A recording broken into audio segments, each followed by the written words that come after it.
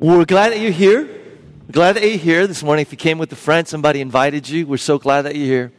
And this morning, my hope and my prayer is that for some of us who've been collecting the dots, and what I mean by that is some of us, it's been coming over weeks and months, and maybe this is your first time here at our church, but you've been collecting the dots of looking at what Christianity is. And today, my hope is that by God's Spirit, you'll be able to connect the dots. That today will be the day that the dots you've been collecting, that you'd connect the dots and that you come to see Christ as Savior and Lord. This morning at the 9 o'clock service, 3 people decided to confess and declare publicly Christ is Lord.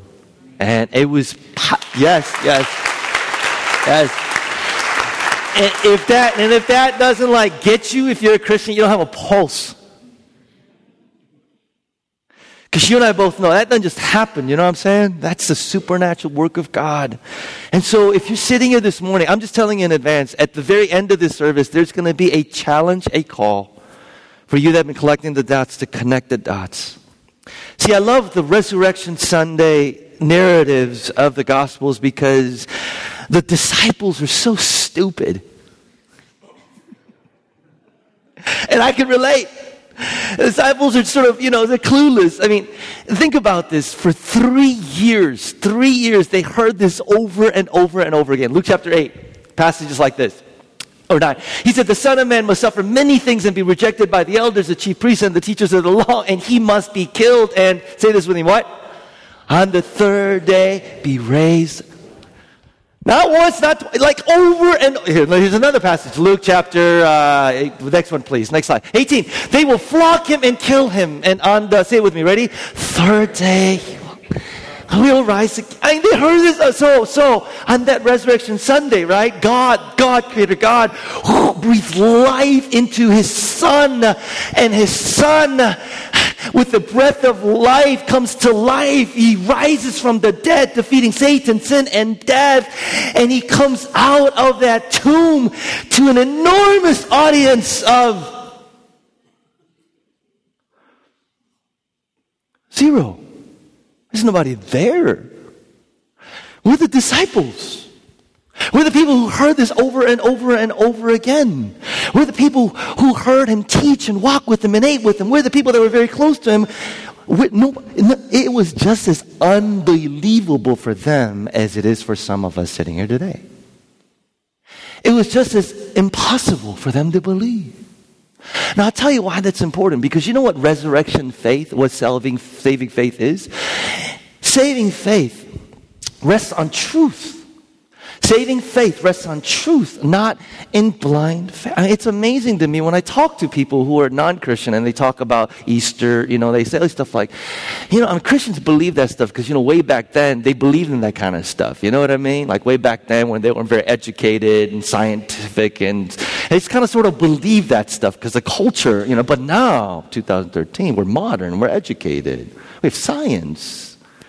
Nonsense to believe in stuff like bodily resurrection from the dead. If you're sitting here this morning and go, well, they believe back then because they just believe that kind of stuff, and it's hard for me to believe today because I'm just a modern person. You're doing what C.S. Lewis called chronological snobbery. What is that? Well, he said, you need to understand first century culture.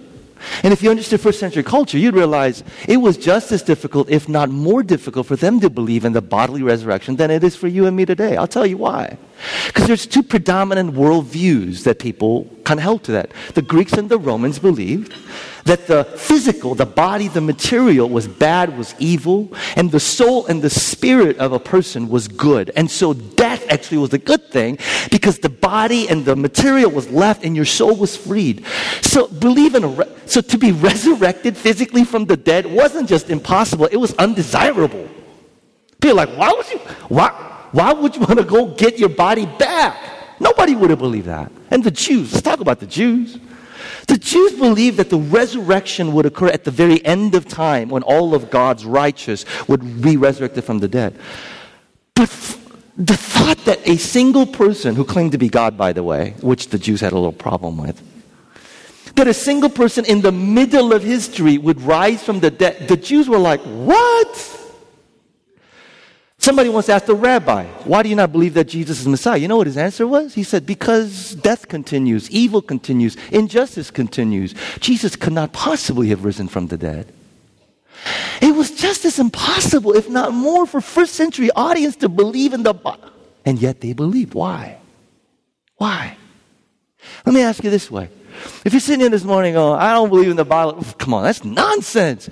Let me ask you, what would it take? What would it take for you to objectively come to face and actually objectively be faced with something that would be so powerful, so amazing that you couldn't help but believe? Whatever that is, for the first century audience, it took that and then some. And they believed though. Why? Because they looked at the evidence. They weren't intellectually lazy like some of us today. Well, his worldview is just, no. They looked at the evidence and they said, oh, see, Jesus walked with them. He ate with them. He touched them. And the people saw him. 500 people saw him alive, who ministered to them. And then after 40 days when Jesus went up to heaven, hundreds and thousands of people came to believe the testimony of those who till their very dying breath said, he's risen, he's risen, he's risen. Let's apply this. People today go, well, if Christianity works for you, if it helps you, if it's helpful to you, if it works for you, if it encourages you, then it's true. Christianity says it's the opposite. Because it's true, it will help you. Because it's true, it will work for you.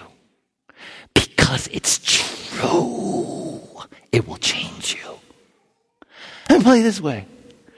You're sitting here today, and horrible things are happening in the world. Horrible things are going to happen to your life. Horrible things are going to happen to people that you love. What is going to give you not just hope, but certainty that one day God is going to make everything right and there will be no more sin, no more death, no more injustice? What will give you that assurance? I'll tell you what it is. It's the truth that Jesus Christ rose from the dead.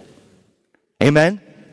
What will, if you're sitting here this morning going, I'm a mess, I'm in a mess, I've failed miserably, I've sinned, I've done all kinds of things.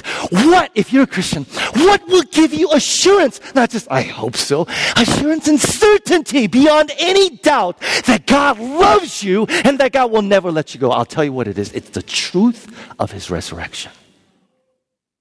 I won't give you any hope. Anybody lose a loved one this year? Maybe you've seen death. Maybe you saw death up front. Anybody here, I saw this once, saw a human body go to dust. I saw a human body go to, they zoomed the grave and they saw a human body go to dust.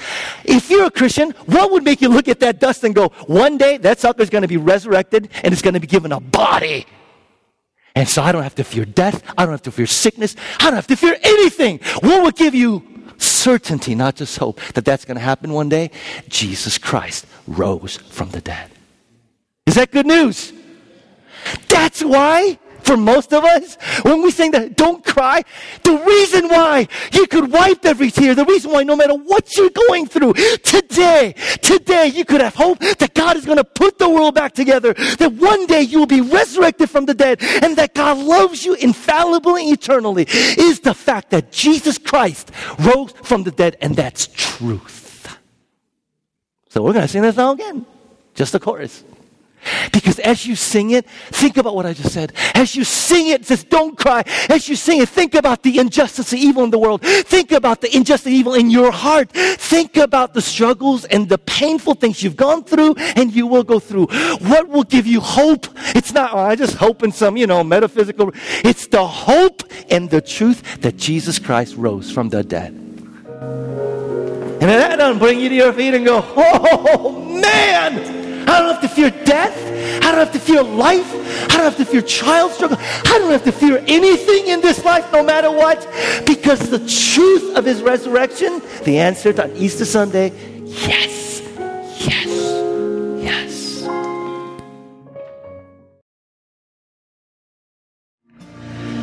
So Father, for anybody this morning that's in need of that hope, the assurance and the certainty of the resurrection, we pray, Spirit of God, that you would open our eyes, that you would help our unbelief, that you would enable us to see the truth and the beauty of what this day means. In Jesus' name, amen. Amen. John 20 is our text for this morning. And I shared with the 9 o'clock service that this is my favorite resurrection passage because the author John writes himself into the story, whereas the other gospel writers don't, and he does it in some comical ways. And so I want to show you. John 20, it says, early on the first day of the week, while it was still dark, Mary Magdalene went to the tomb and saw that the stone had been removed from the entrance. And verse 2, it says, so she came running to Simon and the other disciple, that would be who? The other disciple will be who? That will be John, okay? So John is writing himself into the story, thank you very much. And he's saying, I'm the other disciple, by the way, okay? The one that what? Yes, do you find that funny? I do, okay? He is saying, I am the one that he loves. And I think, in parentheses, it'd be like the most, okay? So apparently Jesus didn't love the other disciples, but John, he loved him. Okay, John, whatever. Okay, and they said, they've taken the Lord out of the tomb and we don't know where they have put him. Verse 3, so Peter and the other disciple started for the tomb. Verse 4, both were running, but the other disciple outran Peter and reached the tomb first. So apparently he's not only loved the most, but he's fast. Okay, so we know that. All right, verse 20. He bent over and looked in at the strips of linen. That's John lying there, but he did not go in. Verse 6. But Simon Peter, who was behind him, arrived. And he bolted into the tomb. Why? You know why. We know why. What had just happened a couple days earlier? Jesus, even if all these schmucks deny you, I will never deny you. I don't know him. I don't know him. I don't know him. Peter, that morning, my guess, is carrying something that a lot of you this morning are carrying. It's enormous guilt, condemnation, and a sense that I'm an utter miserable failure. I've let him down. You know what that's like? So Peter's like, he can't be alive. Because if he's alive, what the heck does that mean for me? He bolts into the tomb. And Jesus, in John 21, in front of all the disciples, says what? Peter, do you love me? Peter, do you love me? Peter, 3 times for every single declaration of denial of Jesus, Jesus asks, do you love me? Do you love me? Do you love me? Every declaration of denial, every declaration of restoration, every declaration of I don't know you, every declaration of I love you. See, guys, can I just tell you something? And this is why I'm a Christian, and I hope a lot of you are Christians. Because the gospel is so counterintuitive. I tell you this morning, the profundity of the gospel, you like that word? The profundity of the gospel. You know what the profundity of the gospel says? The profundity of the gospel says that the biggest screw-ups in the world become the biggest repenters. And because they become the biggest repenters, they become most deeply able to understand the gospel. And as a result, the biggest screw-ups become the best repenters who understand the gospel most, and they become the best husbands, best wives, best pastors, best leaders, best lovers. See, the essence of the gospel and Christianity is a Savior who says, I came to win salvation by losing. I came not in strength, but in weakness and in service. And I came to wealth by giving everything away. Totally counterculture, counterintuitive. And so the gospel of Jesus Christ says, I came and I brought salvation by weakness and by losing and by death. And that means that my salvation, listen to this, my salvation, what it means to be a Christian, is not to those who are strong, who are achieved, who have succeeded. My salvation is available to those who are weak, who are marginalized, who are the least of these, who are totally and utterly dependent on me. Because on their own, they know that there's nothing that they can do to find salvation. Is that good news? Is that good news? It's good news to any of us who are sitting here going, I failed, I'm not all that I ought to be, I can't meet up to the standards, and why would God possibly want someone like, I'm not worthy? And God says the moment that you recognize you're not worthy, you become qualified to become worthy, to be a disciple of Jesus. Now, the profundity of the gospel.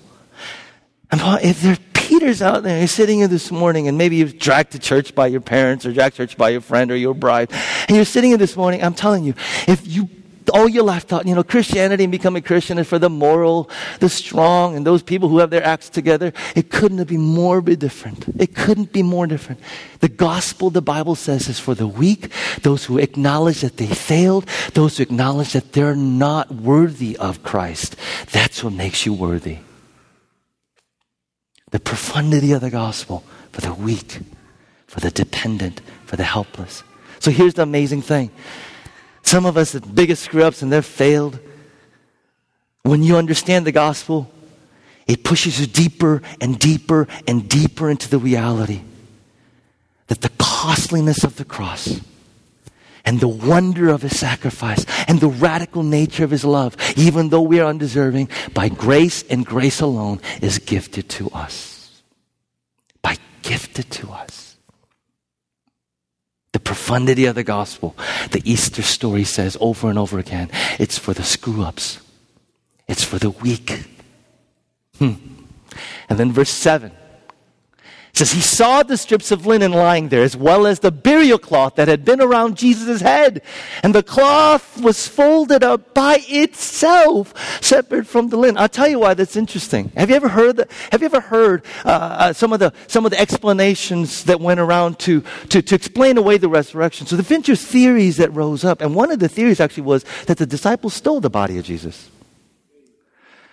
They stole the body of Jesus to perpetuate the myth that he was risen from the dead. There's a small problem, though, when you really read the accounts, okay? I've never stolen a body. I just want you to know that, okay? I've never stolen a body. That wasn't profound. I'm confessing this morning. I've never stolen a body. I've never stolen a dead body, for that matter, okay?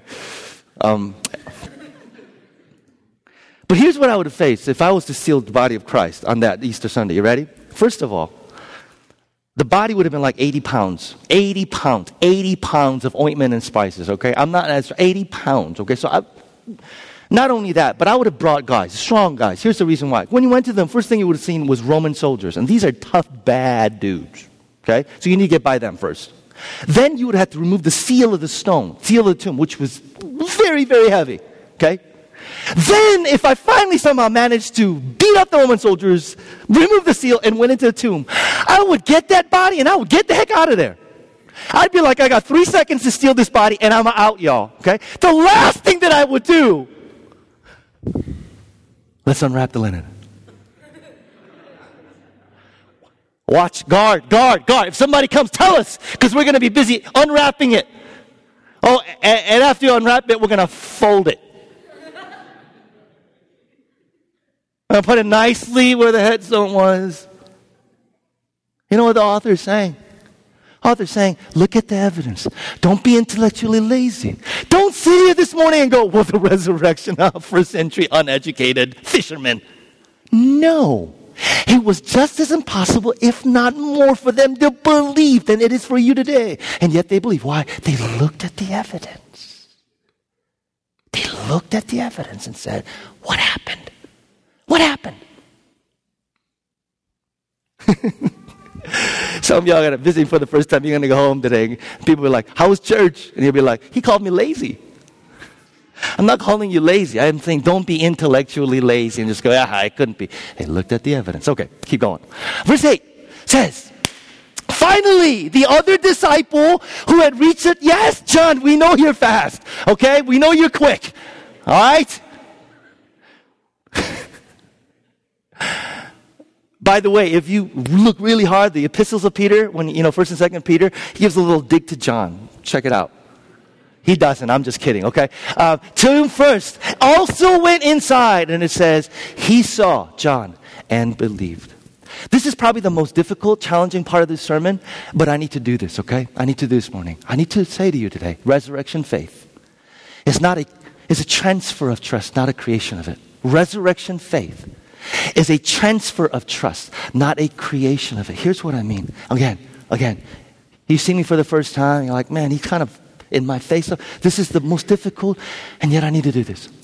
If you're sitting here this morning going, oh man, Peter, I'd like to believe, I'd like to believe. I see these people around me and they sort of believe in God and believe in Jesus, and I like to believe, but I just don't have faith like that. I want to tell you today that when you read the Bible, it essentially says that all of us have tremendous faith in one of two things. We either have faith that God is competent, that God is God, God is Lord, that He is in control to run our lives, or we believe that we are competent, that we are capable, that we are in control of our lives, and that we can do it. It's not that you don't have faith. My friend, I don't know you, but I want to say this to you. You have enormous amount of faith. You have tremendous amount of faith. It's an unshakable faith in your ability to do life on your own. In yourself, that you are capable of doing this thing called life. So don't tell me that you have tremendous amount of faith, tremendous amount of trust that you are capable. Resurrection faith is not, I wish I had faith. It's taking your faith in yourself and your capability and it's transferring it to Christ and who He is. Are you hearing me? Listen. When you read the Bible about what it says about Jesus, it's almost hard to read it objectively because Jesus didn't come and go, I'm a philosopher, here's some good things. I'm a teacher, learn from me. Jesus said, I'm God, I'm God, I'm God. By the way, I'm going to die on the cross. And by the way, 3 days, I'm going to rise from the dead. And oh, by the way, I'm going to rise and I'm going to rule and reign as King and as Lord of all creation. King Jesus, resurrected. And one day all knee shall bow and all tongue confess that Jesus Christ is Lord. So why not get going right now today and give allegiance to me and give your Lord and life to me? Now, can I ask you something? Who's going to be objective about that? Which one of us sitting and going, oh yeah, that makes perfect sense. I'll give my allegiance to King Jesus. Are you kidding me? You're going to fight it. You're going to fight it. You're going to fight it. Not because you don't have faith. You have tremendous amount of faith in yourself and your capability. Who do you trust? Who do you trust? Him? Salvation, resurrection faith is not a creation of faith. Can I say something? And I say this to our church all the time. Can we just admit this morning, you don't have to admit to each other, you just admit to yourself, that we're not very good at being in control? Can we have an Oprah moment this morning going, yeah, Oprah, it's true. I come up and tell my own story. Anybody? Just even this year, haven't you realized you can't stop death? You can't stop traffic accidents. You can't stop cancer. You can't stop divorce. Crying out loud, you can't even control Chicago traffic. What makes you think you're actually in control of your life and that you're competent to run it? Aren't you tired of pretending that you're in control? Maybe today you admit, I'm not in control. And that is freeing.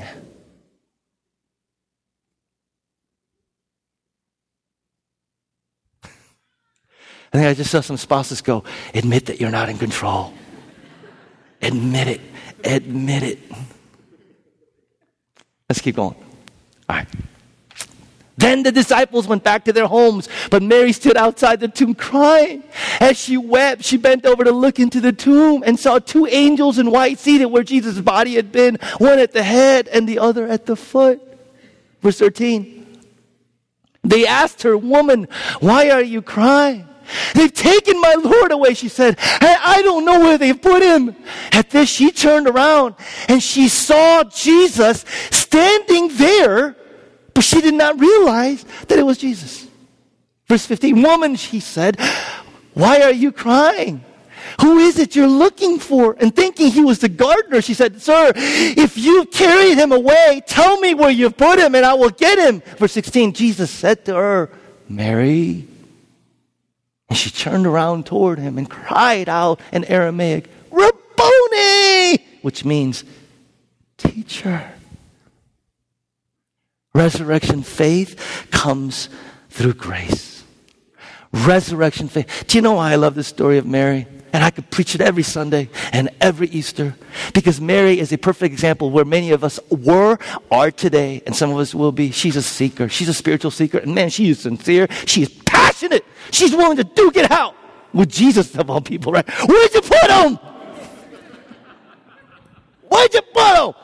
I mean, she's sincere, she's passionate, but she has no idea who he is until Jesus breaks into her. Do you see that? Until Jesus says to her, it's not Jesus. Oh, hi there, Mary. It's Mary. Jesus. If Jesus sits there and waits for Mary to know who he is, see who he is, seeks Jesus, he will wait forever. It's when Jesus breaks into her darkness, breaks into her inability to see Jesus, that Mary is able to say, it's you. All the major religions of the world, friends, Buddhism essentially says, hey, here's how you search for God. And the Muslims say, no, that's not how you search. Here's how you search for God. And the Hindus come and say, no, here's how you search for God. And Jesus comes and he goes, stop searching. Stop searching. Stop searching. Because unless I come and seek after you, you will never find me. You will never see me. So for us sitting here today, who can follow and claim Jesus Christ as Lord, do you realize that Easter Sunday reminds us that it's because he loved me first that I could love him? It's because he broke through your darkness. It's because he broke through my darkness. It's because he loved me first that I can say, I love you. The gospel. And you know what else I love about this, the gospel? Who's the first missionary in all the Bible? It's who? It's Mary. Mary is the first missionary in the Bible. Do you realize that? It could have been John. John's at the tomb. Jesus could have come out and be like, John, go and tell. He didn't. It could have been Peter. He was at the tomb. Jesus could have come out and said, Peter, go and tell. It's when Mary comes that Jesus comes and says, Mary, go on. Do you know what's so powerful about that? Mary is a woman, not a man. This is a culture in which women's testimonies are not even allowed in court. Not only that, but Mary is a mental patient. Do you know that? What the heck are you talking about, Peter? In Luke 18, there's a picture of Mary. This is the same Mary Magdalene who the Bible says has 7 evil spirits. And the word 7 is not 1, 2, 3, 4, 5, 6, 7. 7 is an idiomatic expression in Jewish culture that meant mega. Mega. Are you familiar with the word mega? Mega jackpot, mega millions. I'm sorry. I used that analogy this morning and it made me sick to my stomach, but I can't think of any other words. We don't use mega. We don't do like, oh, dude, that's so mega. We don't do that, right? Maybe they do in California. I don't know. We don't do that in Chicago. That's weird. That's just weird. Mega. What does mega mean? You know what mega means? Mega is just huge. Well, idiomatic expression, Jewish culture. The word 7 is not 1, 2, 3, 5. It's mega, which means she was mega possessed. And the only other time you find this is in Mark 6, when there's another dude who's mega possessed. And you know what the picture is? It's a guy who has chains on his feet. It's a guy who's cutting himself. It's a guy who's wandering around in the tombs at night, crying out and shouting. It's a guy who's totally excluded from the community. That's what mega possessed is. That's who Mary was.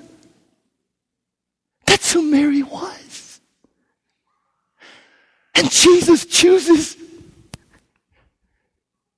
as the person to spread the gospel, not a religious leader, not a priest, but a former demon-possessed mental patient.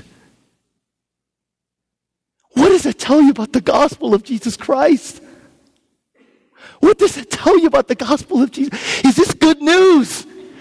That means that anybody, race, color, socioeconomic background, education, whether you've been moral, whether you haven't been moral, whether you have done well. Anybody in Christ can come and be included in the family of God. I said this morning that resonates with a handful of us are like, oh man, I can resonate with Mary. But the vast majority of us are like, oh, I'm educated. I'm successful. I've got stuff together. Oh my gosh. The good news about the gospel is it's for the self-righteous too. Amen? I'm looking at some of y'all. Guess who else gets the gospel? Jesus says, Mary, go and tell who? The disciples. Remember the disciples? The self-righteous, arrogant, clueless bunch of Jesus says, them too. In other words, the gospel to anybody. Thank you, Lord. The self-righteous, the arrogant, the I'm educated, I got stuff put together, but I need Jesus. By the way, I know you don't talk like that. I do. As well as the Marys, as well as those who failed, the drug addicts, the prostitutes, the tax collectors, the mental patients. Oh, the beauty of it. You know what this means? You know why this is so important to me? Because every single week in our church, there are skeptics. Every single week in our church, there are people who are investigating Christianity. And there's some of you this morning, listen to me, please listen to me. There's some of you this morning who've been coming and you've been collecting the dots. But you're sitting on, Peter, I want to believe in Jesus, man. But this whole faith thing, it's scary, man. I want to surrender. But this whole thing is really, really scary. See, what happens in the Bible is when people believed, guess who even gives them the faith to believe? God gives people the faith to believe. That's why Christians don't walk around with the swagger. That's why there's no such thing as an arrogant Christian. Those things don't go in the same dish. You know what I'm saying? Because if you believe today, guess who gave you even the faith to believe? So from beginning to end, who gets the God does. But if you're sitting in this morning going, man, Peter, I'm just, you know what, your message and what you've been saying in the other weeks and what I've been hearing and what I've been sensing, what I've been feeling, what I've been experiencing with other people. What is this? You know what that is? You know what that is? That's God wooing you. That's Creator God wooing you. And be honest with Him. Don't pretend, don't fake. Say this morning, God, I want to worship you, but I'm scared. I want to believe in you, but I'm terrified. I want to surrender to you, but I don't want to lose control. Be honest with Him. Be totally, utterly honest with Him is the best thing that you can do, and allow Him to do what He wants to do. Because the Bible says He'll give you faith, even the faith to believe. At the end of this deal, as I said this morning, I'm going to give an invitation. Now, don't get freaked out by it. I'm just simply saying, you've been hearing the stories, you've been collecting the dots, but I don't care if you grew up in church, I don't care if you went to church every Sunday, I don't care if you're sitting in this morning, your Bible's worn out, because in your mind, you haven't the gospel. In your mind, you're like, Christian, good person, moral person, I do church things, I tithe, I give, and that means that I'm good with God. No, Christianity says something entirely different. And I'm going to talk about that at the end. But if God is wooing you, I want to just plead with you. Don't harden your heart. Don't say, well, next week, next month, because next week your heart might be hard. Next month your heart might be hard. Real quick, one last. I love the fact that Jesus calls her by name. You notice? It's not just, hey, woman. He finally breaks through. He goes, Mary. Do you know why? In that culture, to call someone's name is much more significant than it is today. Name meant your identity. It's who you are to your core. I'm speaking to a congregation that comes every Sunday and you are worn out and tired. Do you know why? Because you're out there pouring your blood, sweat, and tears to find a name for yourself.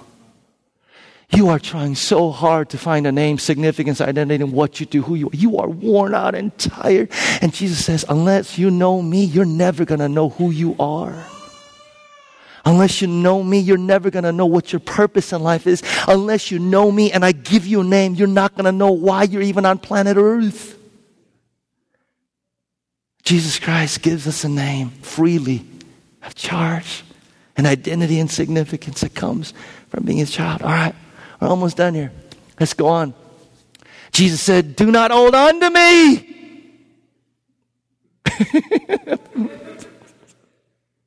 For I have not returned to the Father. Come on up, Carlton. Come on, I gotta demonstrate this morning. Okay, because some of us that grew up in church, we have this image like this is how it happened. Okay, so I'm Mary, you're Jesus. Got that this time? Okay. Because this morning Carlton was like, Peter, Mary? No, I'm married. Okay, now we're playing. We're like, so we think what happened was, go ahead, Jesus, say, Mary. Mary. Jesus. And she reached out and Jesus did what? Put her, no, don't touch me yet. Don't touch me. I've yet got to the Father. Don't touch me. Holiness, radiance, glory. But what was that? I like that. Okay, the holy, okay. I didn't realize he was Catholic. Okay, anyway. So we think that's what it means. We go, oh my gosh, it's kind of, no. But here's what happened. You ready? Here's what really happened. And I'll show you in Greek. Okay. Mary. Jesus? Peter!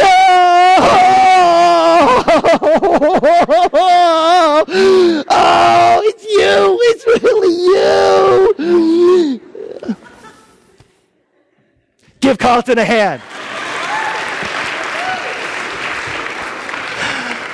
The word literally in Greek is don't hold on to me so tightly. Literally, Jesus going, ow, is what he's saying. And I'll come back to why that's so important. Go and say to my brothers and tell them, I'm returning to my Father and your Father, to my God and your God. Mary Magdalene went to the disciples with the news, I have seen the Lord. And she told them that he had said these things to her. Resurrection faith results in an explosion of love. Can I ask you something, child of God, this morning? Do you love Jesus like that? Do you love Jesus like that?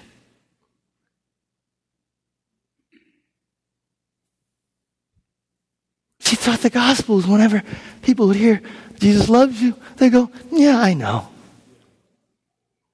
But when somebody came to Mary and said, Jesus loves you, she said,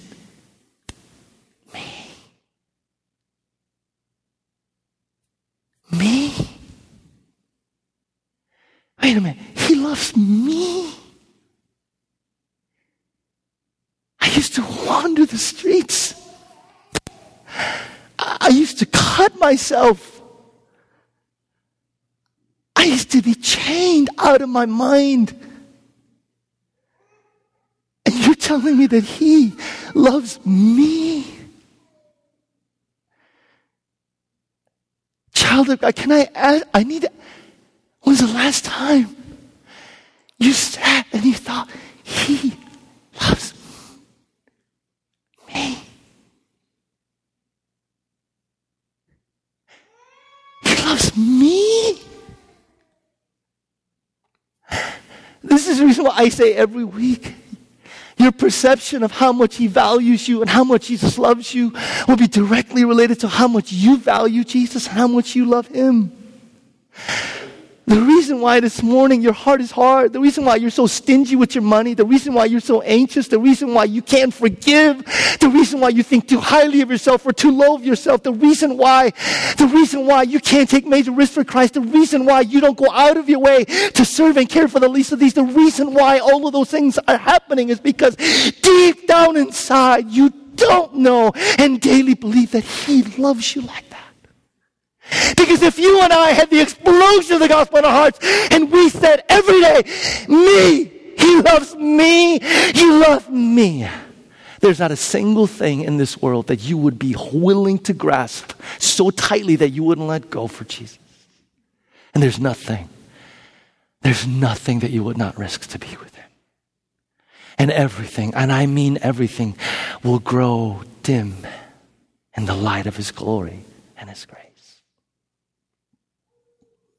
Has an explosion of love like that happen in your heart? And if you're sitting in this morning, you're like me, I confess. You're like, dude, man, I hear the gospel. I know here that Jesus loves me, but man, Peter, that kind of like, why me? I can't remember the last time I thought, why me, God? Why? You love me. It's interesting. Jesus says to Mary, I'm going to go to the Father. I'm going to go to the Father. And the reason why that was encouraging is because we know in John 16, Jesus says, unless I go to the Father, I can't send the Holy Spirit to you. And what Jesus was promising to all those who would follow him, he said one day he was going to send a comforter, one day he was going to send the Holy Spirit who would live in us, not just with us, live in us in such a way that the assurance of his love would be so much more real and palpable in that moment with the Holy Spirit than if he was physically here and holding us. Do you believe that? If you need that assurance of his love and the Spirit of God lives in you as a child of God, the Bible says ask. Ask that the Spirit of God who came to manifest and make real to you the love of Christ would make real to you and manifest just how much overwhelmingly he loves you. That this day you too would cry out, you love me like that. Me. And lastly, resurrection faith leads to mission. Mission. When you read the Gospels, you never ever see somebody who encountered the love of Christ doing what maybe some of us do unintentionally. You know, when somebody experiences the love of Christ in the Gospels, they don't go, oh, you love me? That's cool. I'm good. All right, thanks.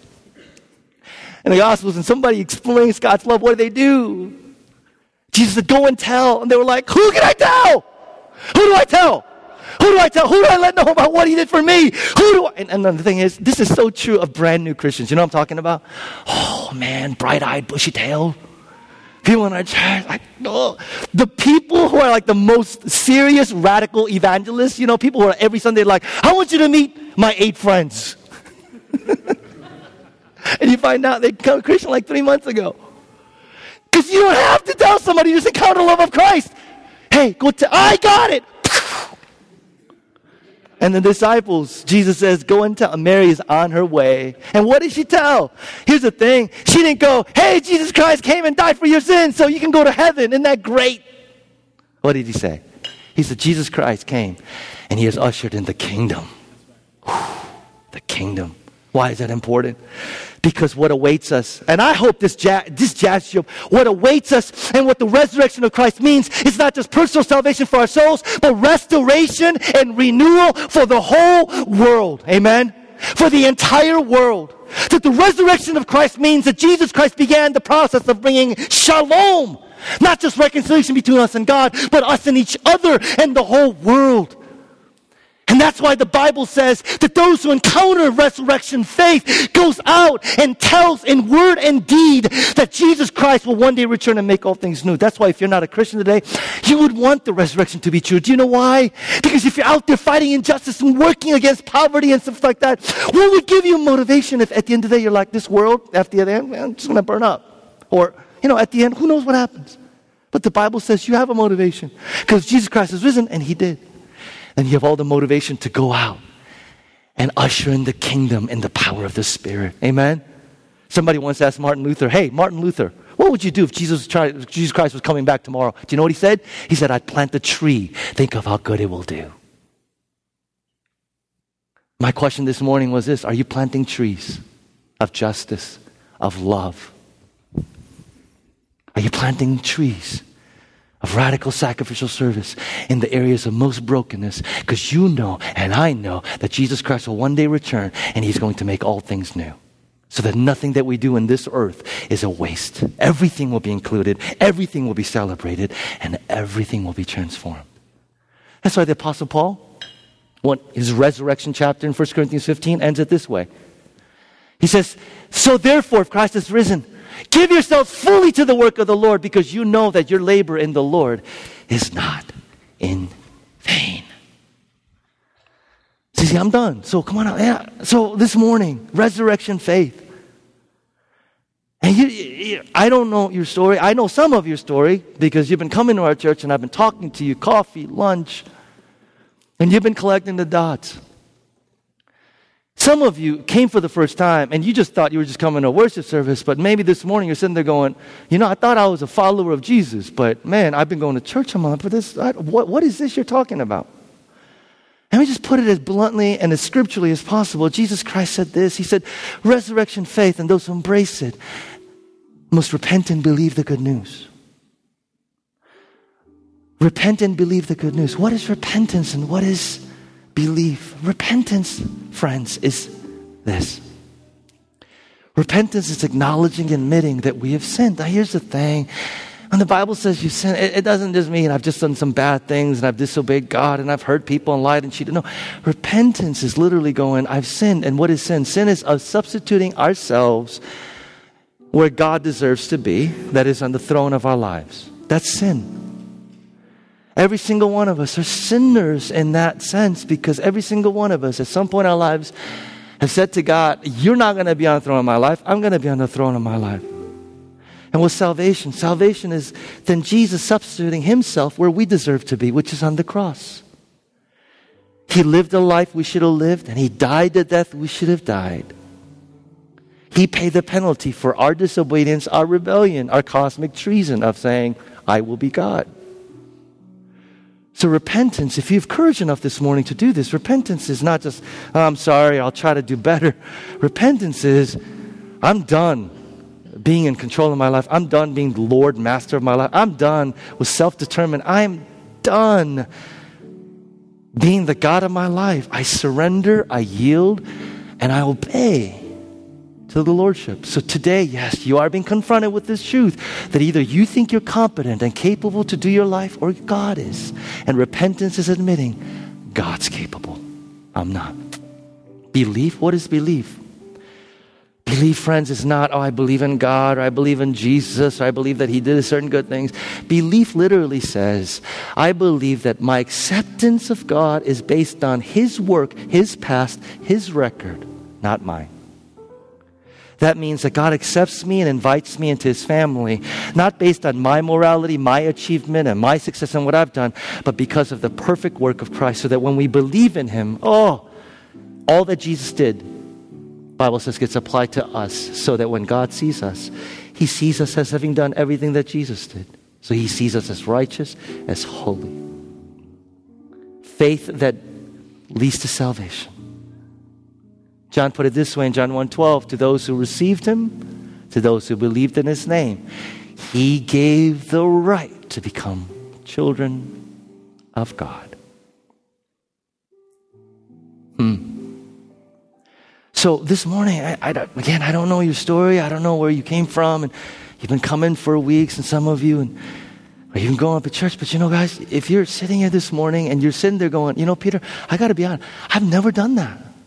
I thought it was about being good, being moral, reading my Bible, going to church and avoiding certain things. But I've never come to a place of going, God, I'm done being my own God. I'm done being in control. I'm done being my own Savior. I repent of that. I confess of that. I'm tired of it. I'm stop pretending. And I'm accepted because of what Jesus did, not because of anything that I do. I believe that. And this morning, for some of us, you've never done that. And this morning, you want to say, Peter, I'm ready to do that. I'm ready to say, I want to follow Jesus as Lord. Hear me. I'm not asking you to earn a ticket to heaven. Saying, I'm following Jesus as Lord. Resurrection faith. Follow him as Lord. And trust and ask that he'll give me strength to do what he wants me to do. If you're ready to do that in a moment, I'm going to ask you to stand. Here's the reason why. We're not going to embarrass you. I'm not going to ask you to come to the front. Because anybody in here who's a Christian, they know we can't do Christian life on our own. Amen? We all know, because we tried, some of us, and we failed. We failed miserably. We can't do this on our own. We need community. We need people around us to go, I'm with you, I'm with you, I'm with you. We're right here. And in our church, when anybody says, I give my life to Jesus, follow him as Lord, we have a group of people. It's not selective. It's not prepared for him. Our church rises up and goes, I'll get your phone number. I'll get your email address. I'm going to call you. I'm going to email you. We're going to meet for coffee. I'm going to answer questions, love on you, spend time together. That's why we ask you to go, I want to do that. Not to embarrass you. So what I'm going to do is I'm going to just pray. I'm just going to pray. And after I'm done prayer, I'm going to ask those of you that want to do that today to say, I follow Christ as the Lord. Peter, I know I can't do this on my own. I need God. I need you. I'm going to ask you to stand. And as soon as you do, within a matter of seconds, there's going to be a crowd of people around you. Happened this morning. Happened this afternoon. So God, to anyone this morning whose heart is being wooed, to any child, son or daughter this morning who's feeling compelled to say, I've heard it, I know it, now it's time. Now it's time for make this decision. It's time for me to make this commitment. I'm scared to death, God. I'm scared to death, but I need to do it because I can't do it on my own anymore. I want to follow you as Lord, lay down my life, and with your strength and the help of this community, walk with Christ as Lord. Holy Spirit, that you would be at work in their hearts, work in their life right now. That you'd give some of them courage if they need courage. I have nothing to be afraid of, that they would respond to the truth and the beauty of the gospel.